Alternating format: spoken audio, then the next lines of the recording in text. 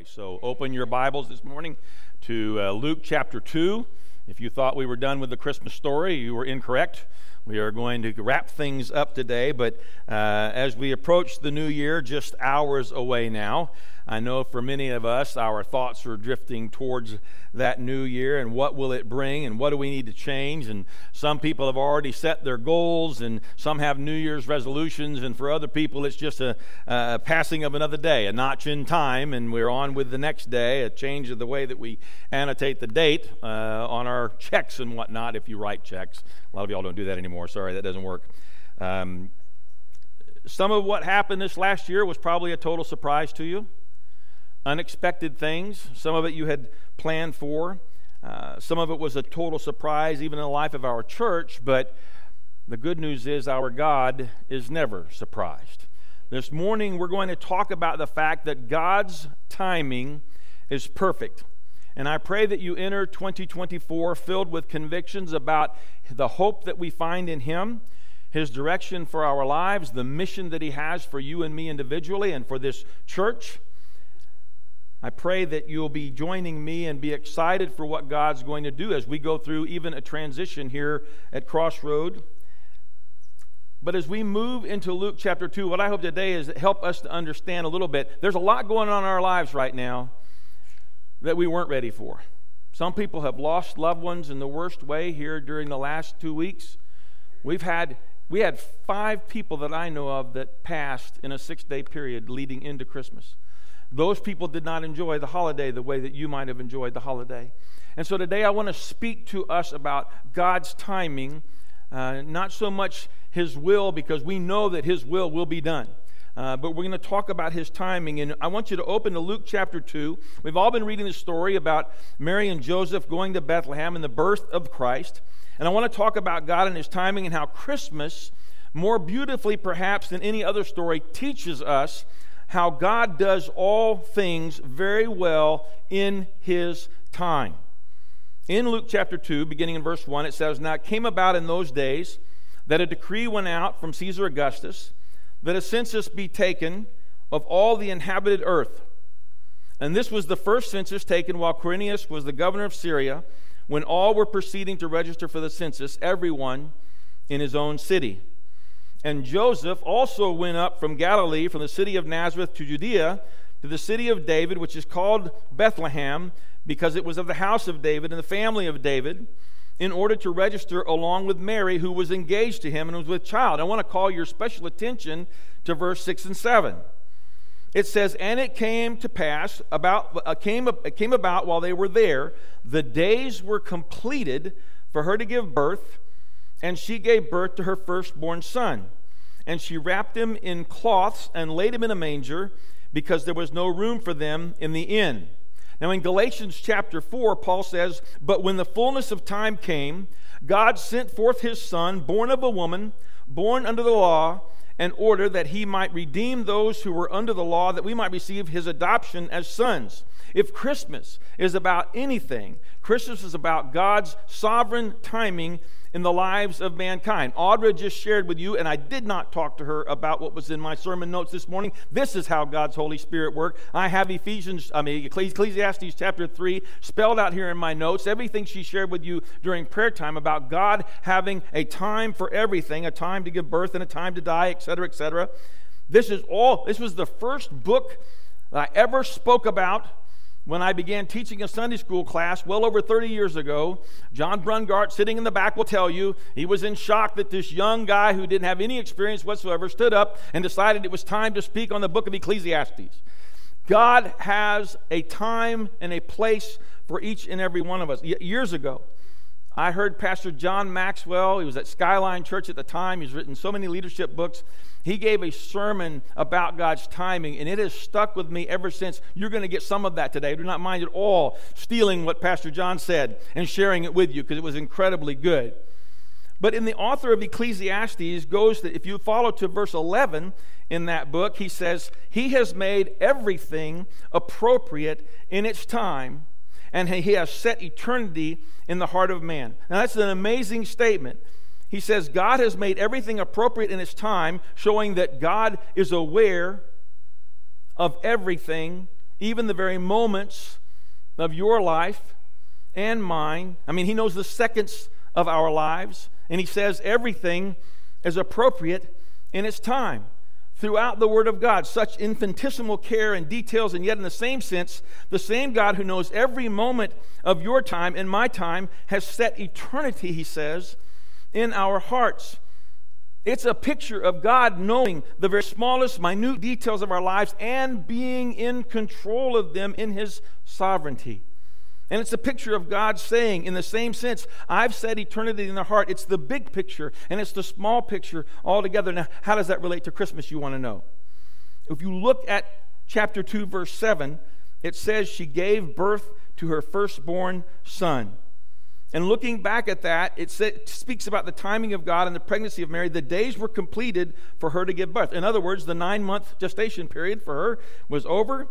The timing of God in the very details of everyday life. You look at, again, Galatians, it says when the fullness of time had come. This is the timing of God in his eternal plan. He knows our moments, but he's also able to see us in the whole scope of eternity. Look at Mary for just a moment.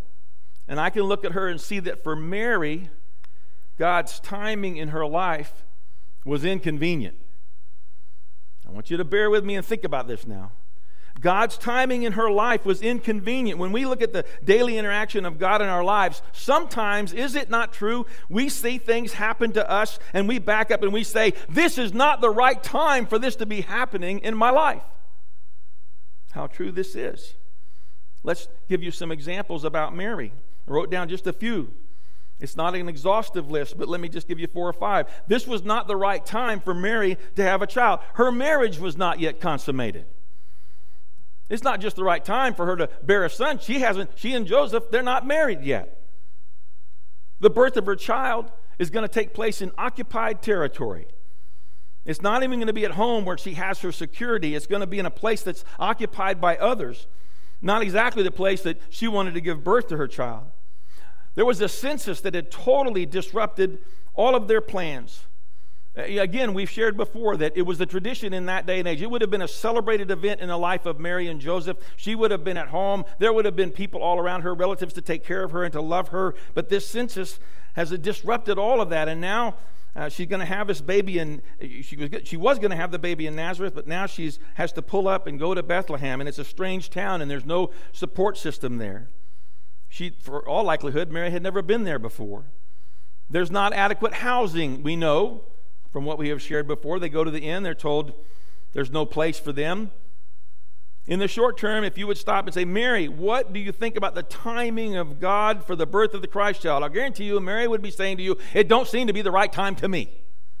How many of us in our lives, with many events, look back at God and say, this simply wasn't the right time? And I'm here to tell you that we usually get one piece of the puzzle, and then God's sovereignty and God's timing have to be considered. Many of the things that will happen to you and many of the things that happen to me, we just shake our heads and we say, I don't understand this in my life. And we're going to come back to that at the end of this message, but let's talk about the big picture. See, in light of prophecy, the timing was perfect. In light of prophecy, this birth of Jesus was perfect. Here, let me show you some things. In the Old Testament, it said that the Messiah would come and he would emerge victorious in Genesis chapter 3, verse 15. As soon as Adam and Eve fell in the garden and sinned against God, God said, don't worry, I have a plan. And the prophecy, the very first prophecy of the Messiah, is found in Genesis 3:15. That the Messiah would come from the nation of Israel. That's in Genesis 12. Remember when God spoke to Abraham and told Abraham about his descendants? This is a prophecy that's going to come true. God's timing and his plan are perfect, and it's up to us whether or not we're going to acknowledge that. And he would come from the tribe of Judah. That's found in Genesis chapter 49.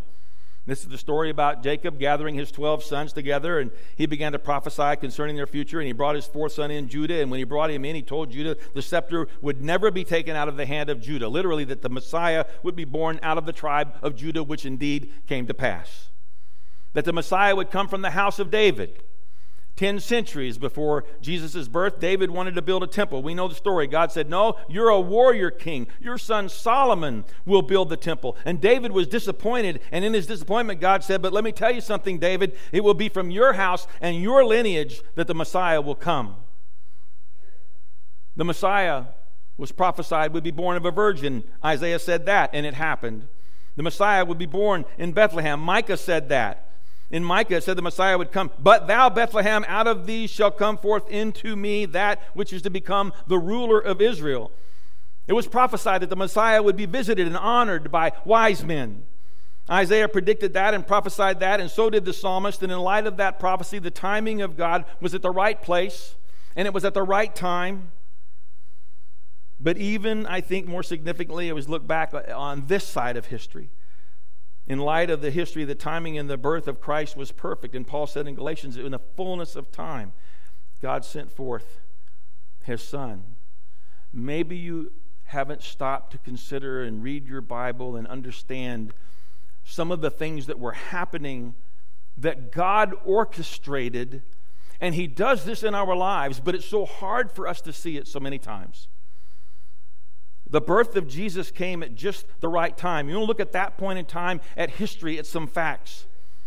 We had the spreading of the Jewish people in the Mediterranean basin. The diaspora, it's called. The scattering of the Jews had taken place right before the birth of Christ.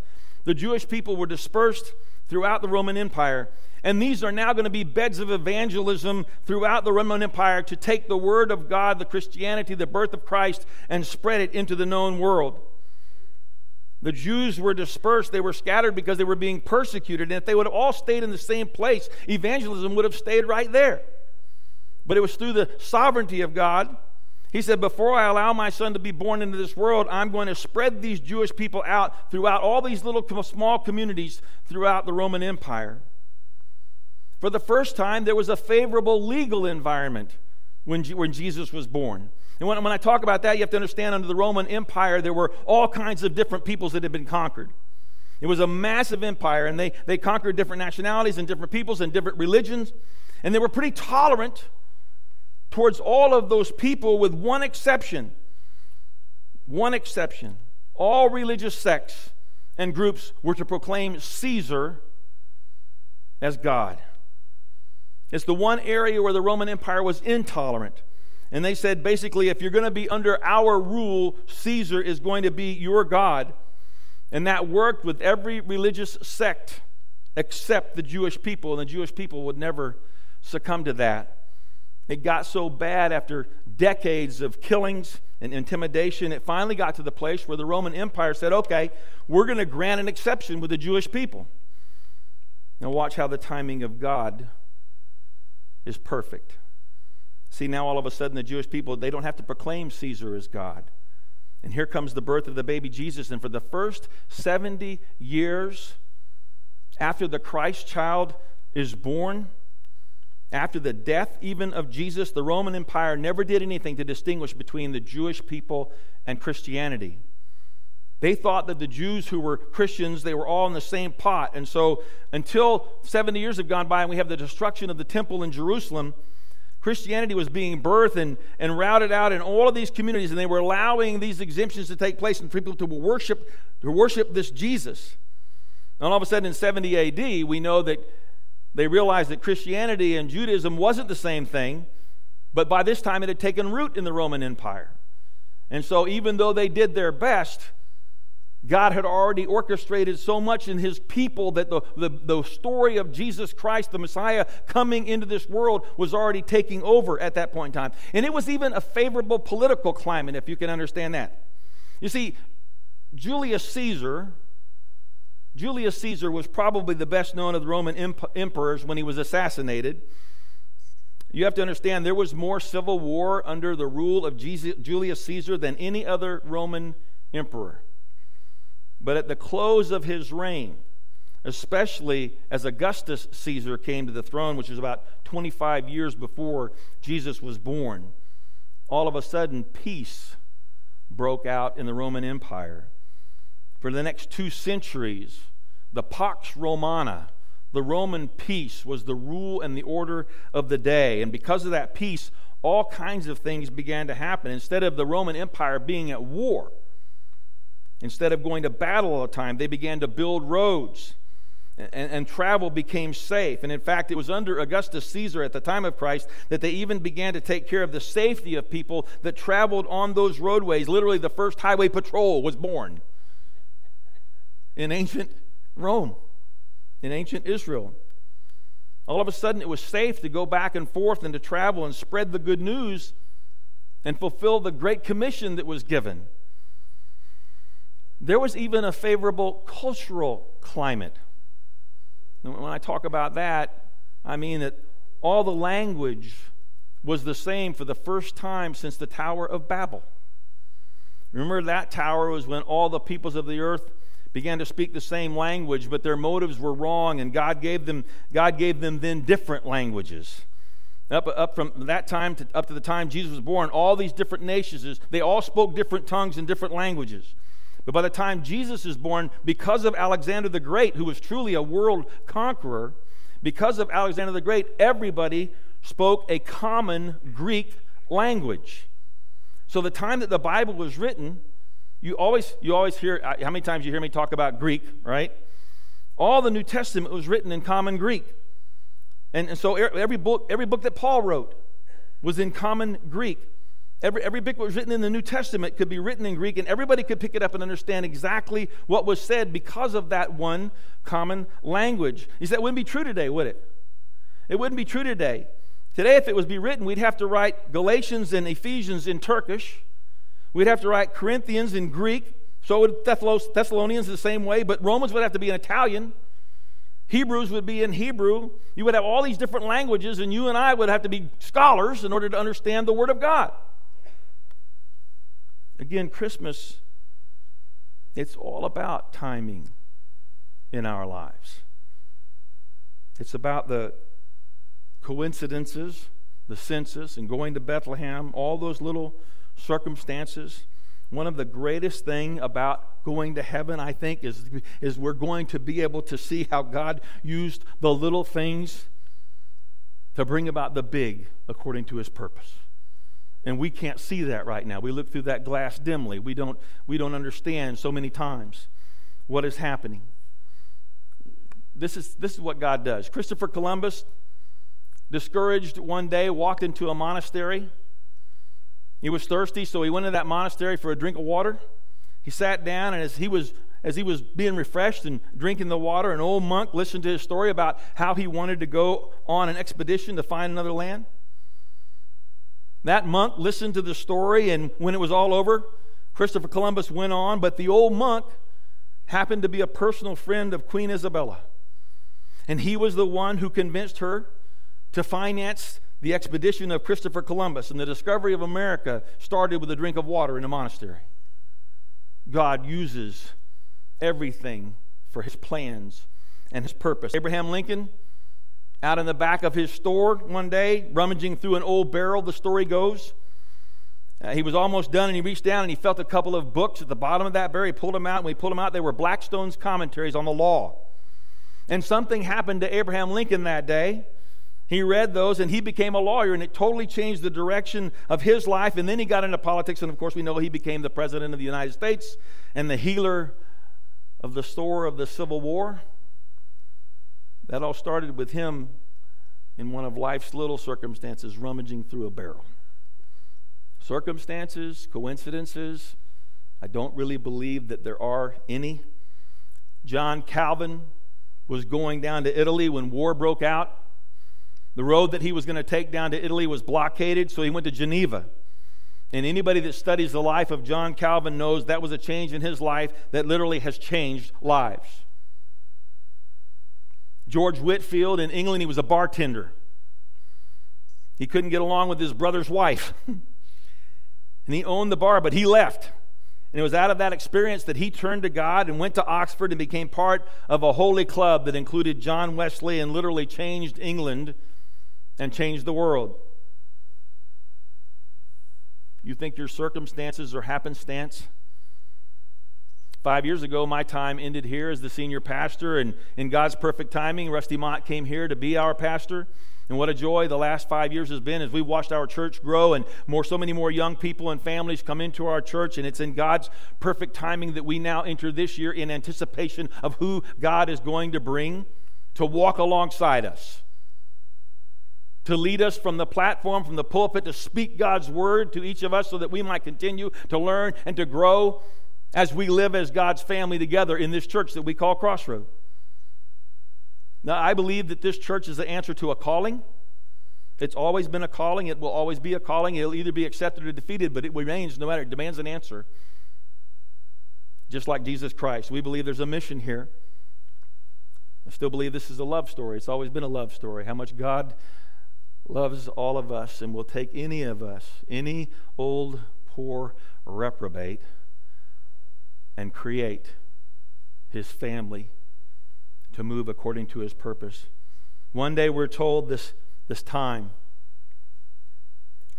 this age will come to an end in a moment, in a twinkling. The loud blast of a trumpet call, the Word says we're all going to be changed. And the greatest gift ever given to mankind will return. He was a gift that was worth waiting for then, and He's a gift worth waiting for today. The question that I have is, what will you do with that gift? Now, here's what John Maxwell said about God's timing. Nothing stays the same. Doors open, doors close. Options today become non-negotiables tomorrow. No wonder the Word of God says, seek the Lord while He may be found. If you would sit down and talk to Mary and all the things that were happening in her life at Christmas, she would look back and say, you know what, if there's anything that I learned about Christmas, when God speaks, don't miss the moment. When God speaks, don't miss the moment. This morning, this is a simple message to remind all of us that God's plans are not our plans. And sometimes that's heartbreaking. Sometimes that's incredibly difficult for us in our human state. But God's plans are perfect. His will is perfect. And we don't want to miss out on what God... We come into this new year, it's just a marking on a calendar that's true.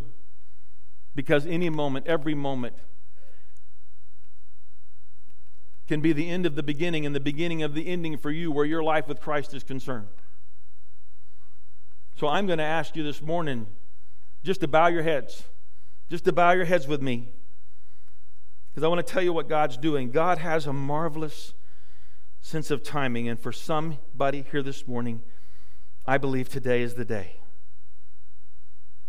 In fact, this moment is the moment where God is about to do, I believe, a new work in anyone's life who respond to Him. For some, that might be a brand new moment. For some, it's been a journey, and all of a sudden, all of these things that we've gone through have been for this moment where we reach out and touch God, and God touches us. I just wonder this morning if there will be someone that would say, Pastor, today is the day that I believe God wants to do a real work in my life. Today is the day where I'm going to let Him come in and fill me with His presence. Pastor, this is my moment. God is reaching out to me, and I want to reach out to Him. I want to seize the moment, the timing with God. With every head bowed and every eye closed, I wonder if anyone in this room, either needing to recommit at this time as we move into a new day and a new moment, recommit their life to Christ and to His plan and to His purpose, that you would just raise your hand up this morning. And for those that this morning, maybe for the first time, would understand that God does have a plan for you. God does have a purpose for you. And He created His Son. He created you that His Son would come into this world just for you, that you might have the opportunity on this day to raise your hand and to be prayed for, and for you to pray because you want to know God and you haven't yet, but you don't want to miss this moment.